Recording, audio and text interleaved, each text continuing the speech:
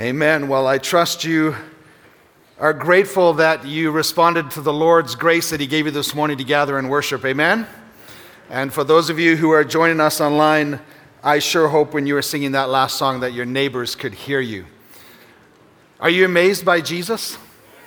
Amen.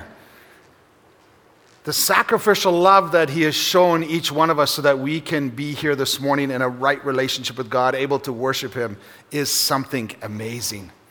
And that's why it's so important. Thank you for making it a priority in your life this morning to gather with God's people, with the family of God, to remind each other through song, and now we're going to remind each other through the Word just how amazing Jesus is. So thank you for being here this morning, and thank you for blessing Him and praising Him, for He truly is worthy of all glory. Well, today we are going to talk about moving out of the wilderness of suffering and despair into the promise of grace and power. Out of the wilderness of suffering and despair and into the promise of grace and power. But before we jump into that, I was thinking this week as I was preparing, I wonder if any of you can relate to this scenario. You're sitting on your couch at home, relaxing, watching a movie, or perhaps an episode of your favorite TV show, enjoying some snacks, and at the climax of the movie or the TV show, halfway through, someone walks in and begins to ask you 100 questions about what is going on at that moment.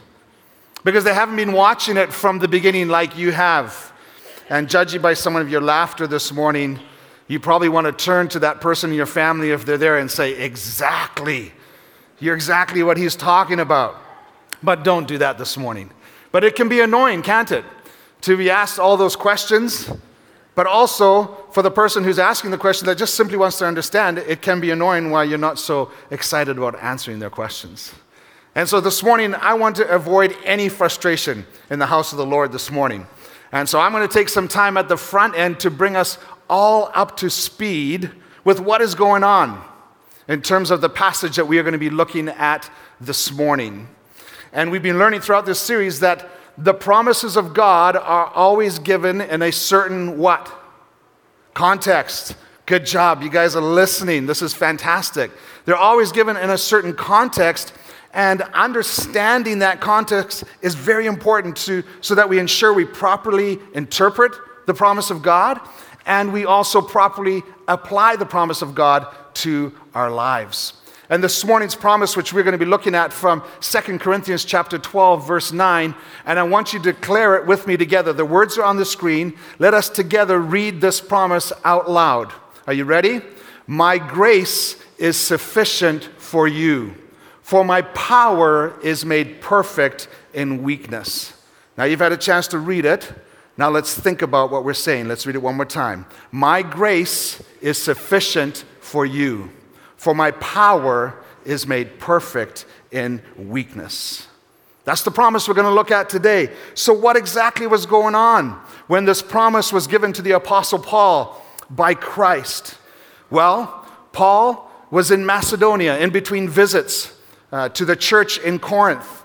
And he was prompted to write a letter to them that we know as 2 Corinthians. And his prompting was out of a very serious burden that he had for the believers in the church in Corinth. Because you see, there was a group of false apostles, also known as super apostles, who had infiltrated the church in Corinth. And Paul was afraid of the negative influence these apostles were going to have on the believers in Corinth. So much so that in chapter 11, verse 3, Paul says, I'm afraid that as the serpent deceived Eve by his trickery, your minds will be led astray from sincere and pure devotion to Christ. Paul was worried this is what was going to happen under the influence of these false apostles. He described them as deceitful workers, disguising themselves as apostles of Christ. These men were probably great preachers who shared their message with great passion and with great conviction and with excellent skill. But the danger was they were spreading a different gospel. They were preaching a false gospel. They were preaching a good news that did not line up with the gospel of Jesus Christ that the believers in Corinth had received from Paul. And Paul was concerned for them. And as I was studying this week, I learned that if there was one thing that got Paul fired up more than anything else, it was when people distorted the true gospel of Jesus Christ. Listen to what he says in the letter he wrote to the Galatians. Galatians chapter 1, verse 6, he said, "I'm astonished that you are so quickly deserting the one who called you to live in the grace of Christ and are turning to a different gospel, which is really no gospel at all. Evidently, some people are throwing you into confusion and are trying to pervert the gospel of Christ. But even if we or an angel from heaven should preach a gospel other than the one we preach to you, let them be under God's curse. As we have already said, so now I say again, if anybody is preaching to you a gospel other than what you accepted, let them be under God's curse." You know, brothers and sisters, probably more than any other time in the history of the world, we have access to more preaching and listening to more preachers than we've ever had. May I just encourage you, and as I've encouraged myself this week, be very careful that you don't just listen to people because of their passion, because of their conviction, because of their excellent communication skills. Make sure that you are using ears that are discerning, and make sure that what you are listening to is the true gospel of Jesus Christ. And so out of a concern for the believers in Corinth, that they would somehow be torn away from the true gospel, Paul wrote this letter. But there was a second concern that was weighing heavy on Paul's heart and mind, that he felt, as you'll see we read today, he felt very reluctant to address, for fear that he would be misunderstood. But he realized he had to deal with this issue with the church in Corinth, and that was the need to defend his authority, his conduct, his suffering, and his credentials as a true apostle of Jesus Christ. You see, this group of false apostles that had come from the outside and were infiltrating the church in Corinth, their main tactic for earning credibility with the believers in the church so they could spread their false gospel was to attack the character, the credibility, and the credentials of Paul as an apostle of Jesus Christ. They accused him of being fickle. His loyalties and his affections changed very quickly. Believers, you should not trust Paul. They accused him of being weak. In 2 Corinthians chapter 10, verse 10, listen to what Paul says they said about him. 2 Corinthians chapter 10, verse 10. "For some say," referring to the false apostles, "his letters are weighty and forceful," speaking of Paul's writing, "but in person he is unimpressive." Wow, that's not very nice. He is unimpressive. And listen to this, his speaking amounts to nothing. They viewed his gentleness and his meekness with which he interacted in person with the believers in Corinth as weakness. In contrast to his writing that was weighty and strong, they said. They would say in person, Paul lacked the charisma, the personality of a great leader. And you have to understand, in the Greek culture of Corinth, where speakers with charisma and strong communication skills were highly valued. So describing Paul's speaking abilities as amounting to nothing was only more evidence for them that he was not a true apostle. They criticized him because he didn't accept support from the church in Corinth. Now, it's not that Paul was against the church supporting preachers, because in his first letter to them, you can read about it, he defends the right for preachers to receive support from the church. But while he was in Corinth, he chose intentionally not to receive support from the believers there. Why? So that he would not be a burden to them. He didn't want to be a burden to them. So instead, he earned a living as a tent maker while he ministered in Corinth. So even his good intentions with a pure heart were criticized by these false apostles. And they accused him of being a counterfeit because he did not receive a fee, a charge for his speaking. And again, in the culture of Corinth, the importance of a teacher was measured by the fee that they charged. So Paul's refusal to charge for his speaking was only more fuel for them to add to their claims that Paul is a counterfeit apostle. And so in the midst of a serious concern for the souls of the believers in Corinth and a reluctance to defend his apostleship in light of a smear campaign that was to discredit him, we arrive at our text this morning, where we find in this midst of all that's going on, this wonderful promise of Christ that was given to Paul and is available for you and I today. So I'd encourage you, turn to 2 Corinthians chapter 12, and we will read the first 10 verses. Paul writing, I must go on boasting, although there is nothing to be gained. I will go on to visions and revelations from the Lord. I know a man in Christ who 14 years ago was caught up to the third heaven. Whether it was in the body or out of the body, I do not know. God knows. And I know that this man, whether in the body or apart from the body, I do not know, but God knows, was caught up to paradise and heard inexpressible things, things that no one is permitted to tell. I will boast about a man like that, but I will not boast about myself, except about my weaknesses. Even if I should choose to boast, I would not be a fool, because I would be speaking the truth. But I refrain, so no one will think more of me than is warranted by what I do or say, or because of these surpassingly great revelations. Therefore, in order to keep me from becoming conceited, I was given a thorn in my flesh, a messenger of Satan to torment me. 3 times I pleaded with the Lord to take it away from me. But he said to me, my grace is sufficient for you, for my power is made perfect in weakness. Therefore I will boast all the more gladly about my weaknesses, so that Christ's power may rest on me. That is why, for Christ's sake, I delight in weaknesses, in insults, in hardships, in persecutions, in difficulties. For when I am weak, then I am strong. This is the word of the Lord for us this morning. Do you see how when we started to read that chapter, if we had just jumped into that passage this morning, I'm sure many of us reading those first 7 verses would have a lot of questions about what is going on here.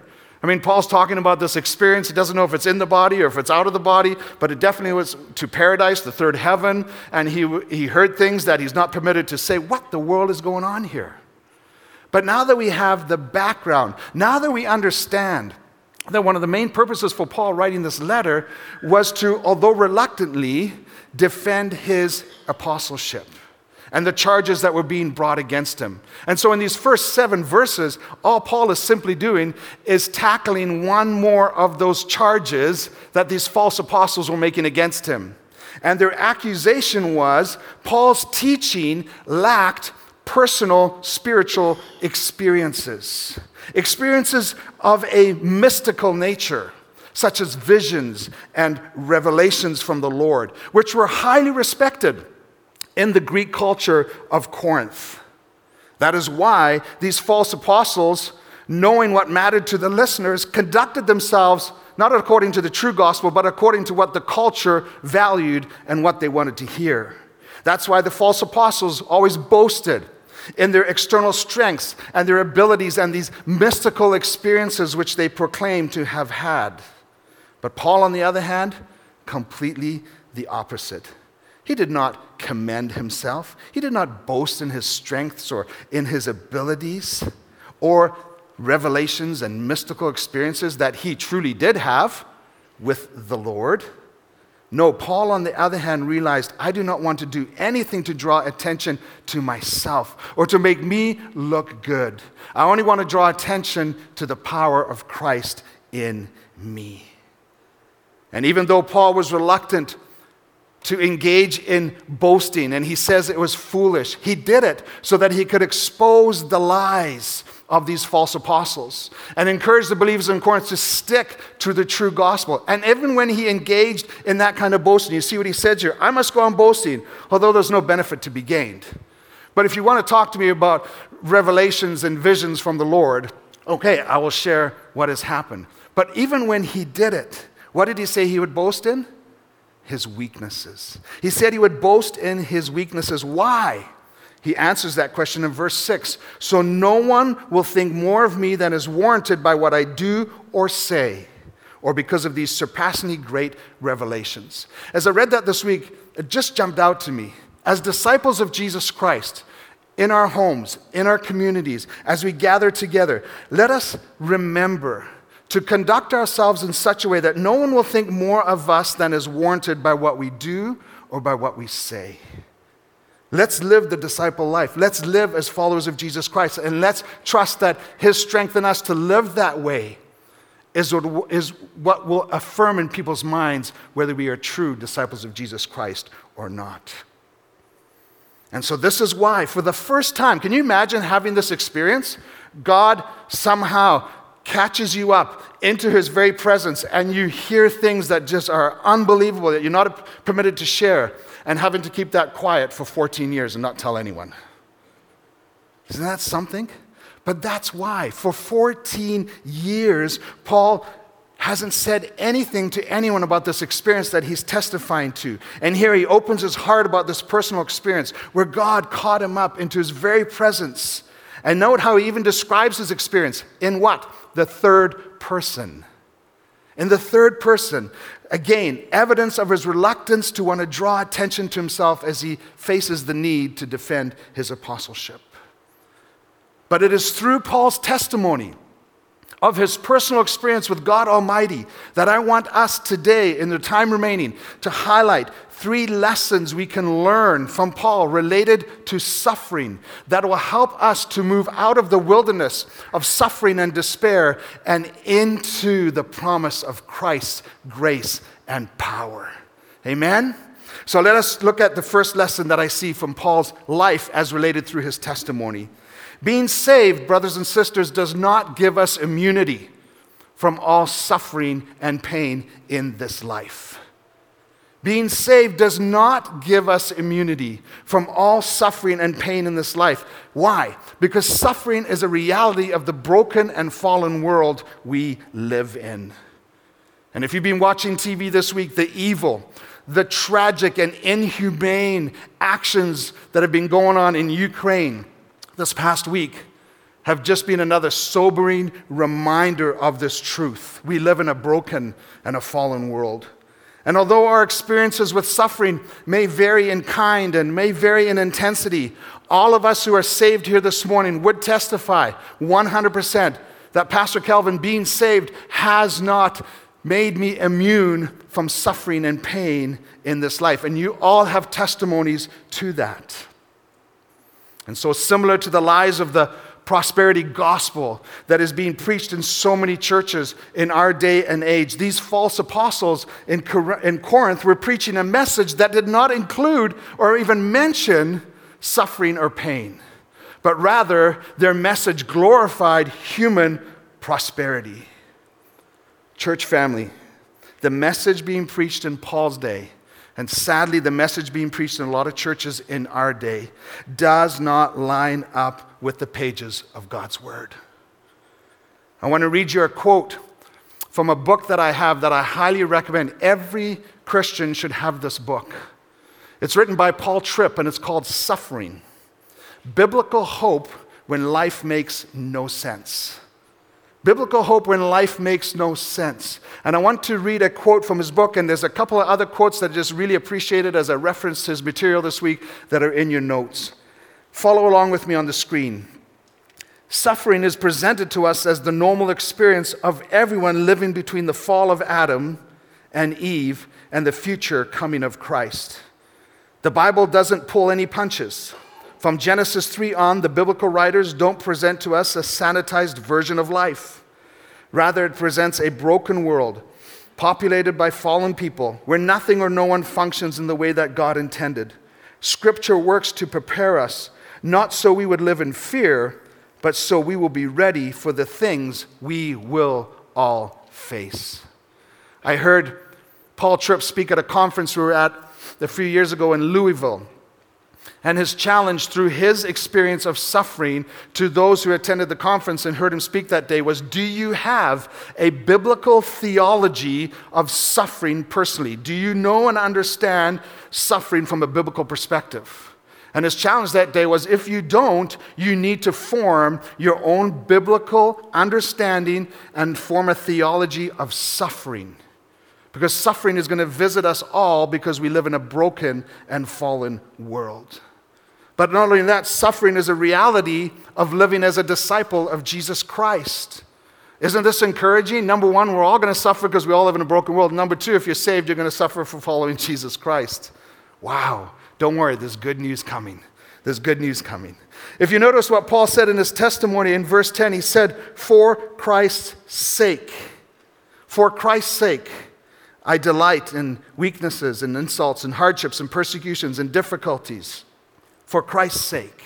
You can read in chapter 2, verses 7 to 11, where we're presented in a context of weakness and the resurrection life. Paul saying, for his name. For his name. So you see this, for his sake, for his name. Living as a disciple of Jesus Christ means that we are going to suffer. If you turn with me to 1 Peter chapter 4, I want to read for you verses 12 to 16. 1 Peter chapter 4, verses 12 to 16. This is in the context of suffering as a Christian. Peter writes, dear friends, do not be surprised at the fiery ordeal that has come on you to test you, as though something strange were happening to you. But rejoice inasmuch as you participate in the sufferings of Christ, so that you may be overjoyed when his glory is revealed. If you are insulted because of the name of Christ, you are blessed. For the Spirit of glory and God rests on you. If you suffer, it should not be as a murderer or a thief or any other kind of criminal or even as a meddler. However, if you suffer as a Christian, do not be ashamed, but praise God that you bear his name. If you suffer for the name of God, that is part and parcel of being a disciple of Jesus Christ. What about Paul when in his conversion on the road to Damascus? And then he was sent into the city. And if you remember in Acts chapter 9, verses 15 and 16, there was a man named Ananias who was to go to Paul and give him a message. And Paul's eyesight would be restored. Listen to the message Paul got at the time of his conversion. You tell me if this sounds like the prosperity gospel.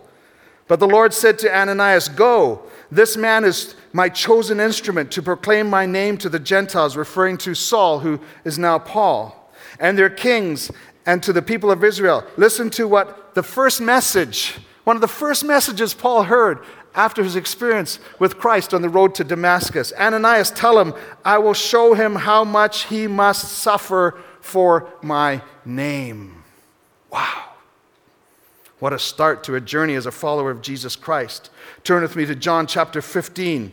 John chapter 15, verses 18 to 21. Jesus speaking to the disciples. If the world hates you, keep in mind that it hated me first.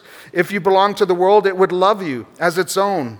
As it is, you don't belong to the world, but I have chosen you out of the world. That is why the world hates you. Remember what I told you, a servant is not greater than his master. If they persecuted me, they will persecute you also. If they obeyed my teaching, they will obey yours also. They will treat you this way. Why? Because of my name. Because of my name, for they do not know the one who sent me. And then last week, what did we learn from John chapter 16, verse 33, in the message of peace in Christ? In this world, we are going to have trouble. Don't be surprised. If you are saved this morning, you are going to have trouble for living as a disciple of Jesus Christ. Do any of the scriptures we referred to this morning sound like the prosperity gospel preached today in so many churches? Or the pain-free living that these false apostles were peddling in the church in Corinth? In fact, you and I both know, in the case of the disciples, other than Judas, who betrayed Christ and took his own life, the other 11 suffered greatly for their faith and in most cases met violent deaths on account of being a disciple of Christ. What about Paul? Turn back to chapter 11.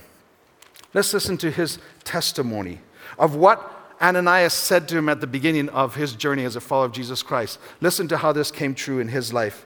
2 Corinthians chapter 11, beginning in verse 22. Referring to the false apostles, Paul writes, are they Hebrews?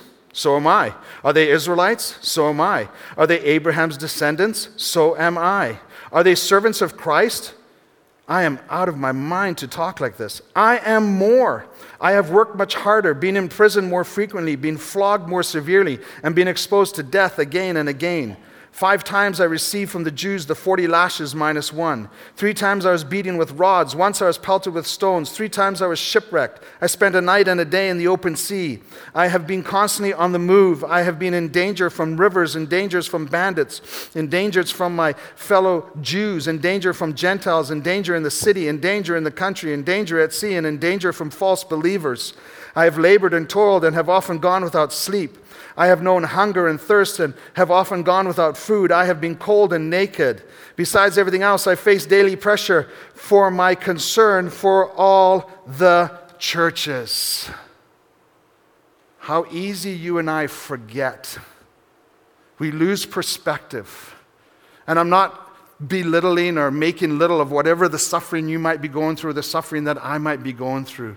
But sometimes we just forget how good we really have it, don't we? I was in line yesterday at Value Village in Vaughan. If you want to go to Value Village, that's the best one to go to. Because I don't know what cultures make up Vaughan, but they have nice clothes. And so we went there yesterday, and I was in line, 2 cashiers, really long line, and we were patiently waiting.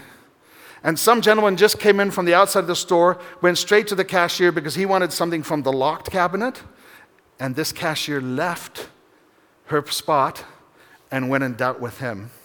Well, the lady who was first in line, I don't know what nationality she was from, but she was not happy. And she started to kick up a fuss, and it was uncomfortable, and I'm just going, okay. Anyway, the lady finally comes back, and she checks out. Well, the lady who'd been waiting in front of us, she turns around to me and says, "I'm so sorry, I'm also getting something from that cabinet." So do you know what I said to her? I said, "It's not a problem. You and I are not in the Ukraine being bombed right now." And she looked at me and she said, "You're right." We can lose perspective so quickly. And then you read what Paul suffered as a disciple of Christ. Wow, it just brings some perspective. So brothers and sisters, we should not be surprised when suffering visits us. We live in a broken and fallen world. And specifically in the West, we should not be surprised when suffering visits us for living as a disciple of Jesus Christ. So how does being saved help us then?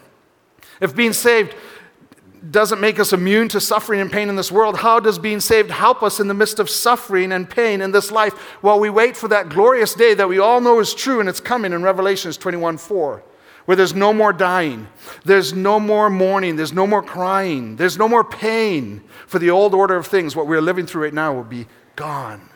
How does being saved, Pastor Kelvin, help me today in the midst of my suffering? The second lesson I learned from Peter is that being saved gives us the ability to see our suffering from a different perspective. In Paul's case, he was able to recognize that the thorn in his flesh was meant to keep him from being conceited. What were the false apostles? Proud, conceited. And Paul recognized, I was given this suffering, this thorn in my flesh, to keep me from becoming like them. Even though I had this incredible experience in Revelation with God that I can't tell you about. God gave me this so that I would not become conceited. We don't know when God made his purpose clear to Paul, but sometime over the last 14 years, Paul was able to come to understand that the suffering, this thorn in his flesh, had a purpose. Being saved allows us to see that suffering has a purpose. And we don't know what the nature of this thorn in the flesh was. But we know from the metaphor that Paul used to describe it, it was painful. Most commentators believe Paul suffered some kind of physical affliction, an illness of some kind, something perhaps like malaria, which had tormented him for 14 years and had no doubt taken its toll on him. And probably that's why the effects of his infirmity contributed to the criticism that the false apostles were making, that this man is weak. Look at his physical appearance. Although in the midst of suffering, it may be confusing. It may be chaotic. And God may not make the details of his purposes for your suffering known immediately to you. This is why you need to have a theology of suffering already in your heart based on God's word. So that in the midst of the confusion, in the midst of the chaos, you're able to comfort yourself with God's word and know that the Bible teaches my suffering has purpose. My suffering has purpose. And we know from James, all trials of many kinds produces good in us. Paul, earlier in his letter in chapter 2, in chapter 1, verses 3 to 9, reveals that suffering helps to destroy self-reliance. It exposes self-righteousness. It prepares us for how God will use us. Paul in his letter is talking about how he has received the comfort of God. Now he's able to share that with others. And finally, probably the biggest lesson I'm learning in my life currently right now, even though I'm not in a season of suffering, I'm just becoming more aware. Suffering does teach us that this world is not our final home. This world is not our final home.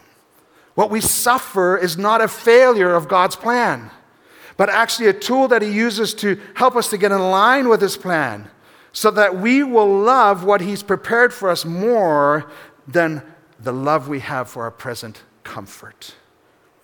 Being saved allows me to understand that suffering has a purpose. But not only that, it helps me to see suffering as God ordained. It's not just random. Paul says, I was given, in verse 7, I was given a thorn in my flesh, a messenger of Satan to torment me. Does that sound familiar to you about some other experience in the Old Testament you've read about? Job, right? Just like Job, Satan was the immediate cause of Paul's pain and torment, but in reality, God, who is sovereign over all, permitted it to happen 14 years ago. And Psalm 24 verse 1 says, the earth is the Lord's and everything in it, and then listen closely, the world and all who live in it. Therefore, does it not make sense that everything that happens in heaven or earth and in the lives of everyone who lives on the earth happens only with God's permission? That's why this week, this passage of Scripture was just so applicable to what's going on in the world. I don't understand. I see the horrific damage and the heartbreak and the inhumane actions towards one another. But because I'm learning to build a theology of suffering and a theology of understanding that God is sovereign in our world, I don't understand. But I know that God is in control. And I know that he has permitted what is happening on this earth to accomplish his divine purposes that right now we might not be able to see. Can you think of other examples in Scripture where that has happened? What about Joseph? Do you remember the story of Joseph? What happened after they had buried his father? All the brothers were worried that Joseph was going to pay them back in full for all the suffering that they had caused him. And how did Joseph respond? Genesis chapter 50, verse 19 and 20. Listen. Do not be afraid, Joseph said, for am I in God's place? You intended to harm me, but God intended it for good. You see, by God's grace, Joseph was able to now see that his suffering had a purpose, and it was God ordained. It wasn't random. And what was that purpose? To accomplish what is now being done, the saving of many lives. What about Paul and Silas in Acts chapter 16? Could God have kept them out of prison in Philippi? Of course he could have, but he didn't. And why? What was the purpose? Well, through them, he allowed the jailer and his whole household to be saved and to come to believe in God. Okay, what about Jesus? Do you remember how he answered Pilate after Pilate asked him this question during his trial in John chapter 19, verse 10 and 11? Pilate said to Jesus, don't you realize I have power either to free you or to crucify you? And Jesus answered, listen closely, you would have no power over me if it were not given to you from above. Even Jesus recognized his Father is sovereign over everything that's going on in his life at that specific time. And Jesus' answer indicates that even in the most heinous acts of wickedness, which we are seeing this week, cannot bypass the sovereignty of God. They don't just happen randomly. And when confronted with opposition and evil, Jesus found comfort, solace for his heart in the sovereignty of his Father. So when life is difficult and it's hard to see the purpose in your suffering, we must allow the truth of God's word to guard our hearts and our minds in Christ Jesus. For Paul writes in Romans 8:28, in the context of present suffering and the future glory that we are awaiting, we know. Do you know Not in your head only, but in your heart, so that it affects how you react. Do you know that in all things God works for the good of those who love him, who have been called according to his purpose? It is impossible for you and me to go through anything outside of God's understanding and his care. And as Paul Tripp rightly states, suffering clarifies for you and for me who is in control. Being saved gives us the ability to see our suffering from a different perspective. Finally, the last lesson I want to highlight for us this morning from Paul's life is that being saved gives us access to the strength that we need to endure our suffering and to be a witness. Notice how Paul reacted to his thorn in the flesh. What did he do? He pleaded repeatedly through prayer for the Lord to take it away. He repeatedly prayed to the Lord to take it away. I don't know if you've been in this situation, but over the last couple of years, I sure have. Have you ever felt that helpless feeling when you're trying to comfort someone in a very difficult situation, going through a difficult circumstance, and you just know in your mind and in your heart that you absolutely cannot relate to the depth of their pain and their suffering that they are going through? Well, here's the good news. When you plead with the Lord through prayer, in the midst of your suffering, he never feels that way. He totally, 100% understands what you are going through in your specific situation. And I would encourage you later today, remind yourself of Hebrews chapter 4, verses 14 to 16, where it talks about Christ, our high priest, understanding and being able to empathize with us in our weakness. Why? Because the one to whom we plead with in prayer has first-hand knowledge. It's not that he can't relate. No. He has first-hand knowledge of the things that you and I are dealing with. As one author said, Jesus is not a student of our suffering. He became a first-hand participant in it. In our suffering, we have an advocate able to sympathize with our weaknesses. Therefore, we can come to him with confidence. Confidence. Paul repeatedly went to the Lord with confidence that we may find mercy and grace fit for our moment of need. And so Paul had access to the strength that he needed to endure this thorn in the flesh. And he was able to approach the throne of grace. And how did Christ answer his prayer? With a promise. Paul, I hear you. My grace is sufficient for you. My power is made perfect in weakness. My grace is sufficient for you, Paul. It's all you need. My power of my crucifixion and resurrected life will be made perfect. You will experience its full presence in your weakness. And so instead of removing the thorn, Christ assured, he guaranteed Paul that his grace would be sufficient for him in the midst of his suffering. And looking out this morning, I know I've journeyed with some of you who have been through seasons of suffering. And I know that if we had time this morning, you could come up and say, this is true. This is true in my life. His grace was totally sufficient for me. His power, I experienced the full presence of his power in my life while I was weak. And why was Paul able to access the throne of grace boldly? Because of God's saving work in his life on the road to Damascus. He was transformed from being an enemy of Christ to a son of God and given the privilege to approach God's throne of grace in his time of need, and he took advantage of that. And I encourage all of us this morning, let us never forget to approach through prayer the throne of God, the throne of grace in our time of need. And even after the service this morning, I'm going to encourage anyone who you are in the midst of suffering, you are feeling despair in your life, take advantage of the opportunity to agree with another person and go before the throne of grace in prayer so that you may receive help.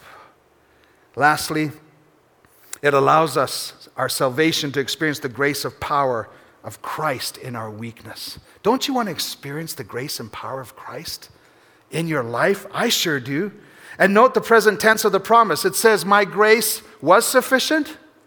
No. My grace is sufficient, revealing the constant availability of divine grace. Although Paul did not have his request answered the way he wanted, he was going to experience the continual supply of grace to endure it. And here's something that really stuck out to me this week and was a big application point for me in my life. Often in the church, we talk about the unmerited favor of God's grace in our salvation, which is critical, and we always need to be talking about that. But I realized this week in my own life, I need to upgrade my thankfulness and my reliance on God's divine, continuous grace to sustain me in what I'm going through. It's not just about our past forgiveness or our future hope. But when you talk about God's grace, it's also about everything we are facing right now.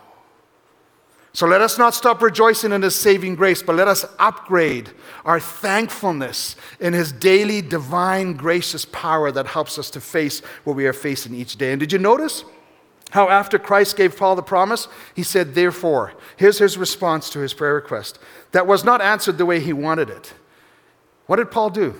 There's no record, after he understood the promise that was given to him by Christ, there's no record that he prayed for it to be removed again. Similar to Jesus, who came to accept the Father's will through fervent prayer in Gethsemane, it seems from the passage we read this morning, from his testimony, that Paul also learned through prayer to submit to Christ's promise that was given to him that day. My grace is sufficient for you.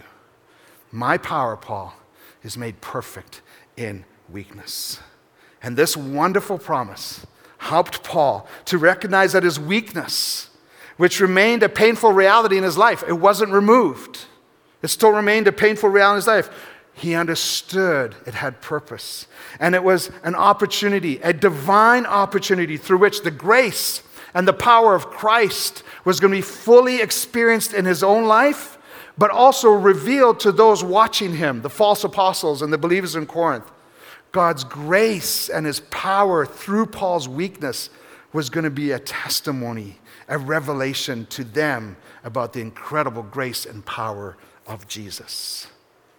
Paul came to experience Christ's grace and power in a new way.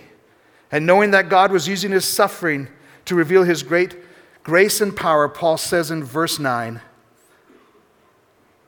therefore, I will boast all the more gladly about my weaknesses, so that Christ's power may rest on me.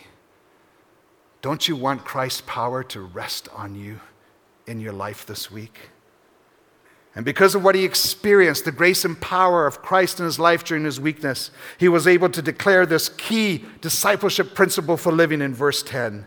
That is why, for Christ's sake, I delight in weaknesses, in insults, in hardships, in persecutions, in difficulties. For when I am weak, then I am strong. Because I have the grace and the power of Christ enabling me to endure and to be a witness. Brothers and sisters, this morning as we conclude our service, let us not forget, being saved does not give us immunity from all suffering and pain in this world. But being saved does give us the ability to see suffering from a different perspective. And it gives us access to the strength that we need to endure in suffering and remain a witness. Let's pray. Father, thank you so much for your encouraging word to us today.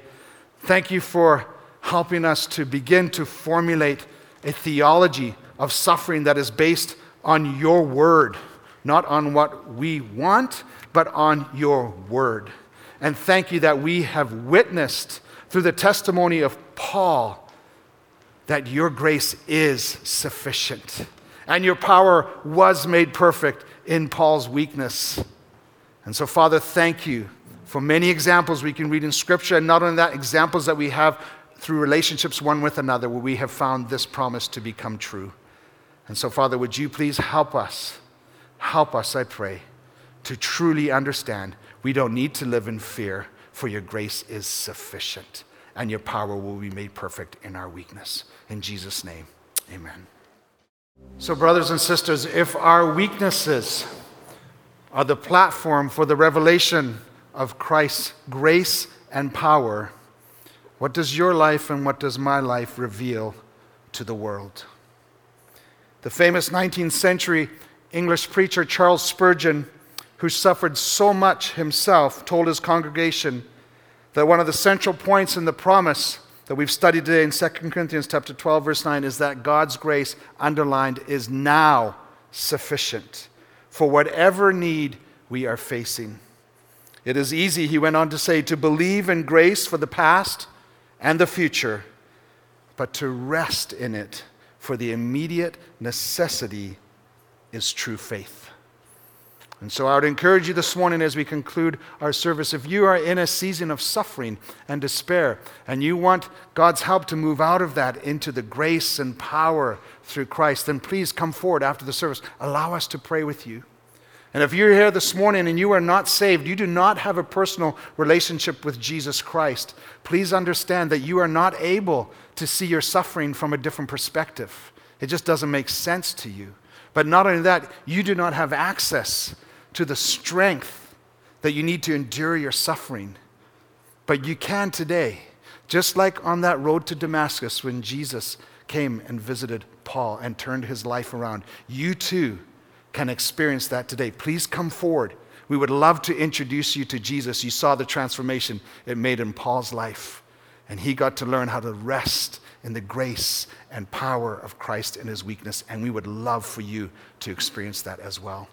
Thank you so much for being here this morning. May God bless you as you go your way.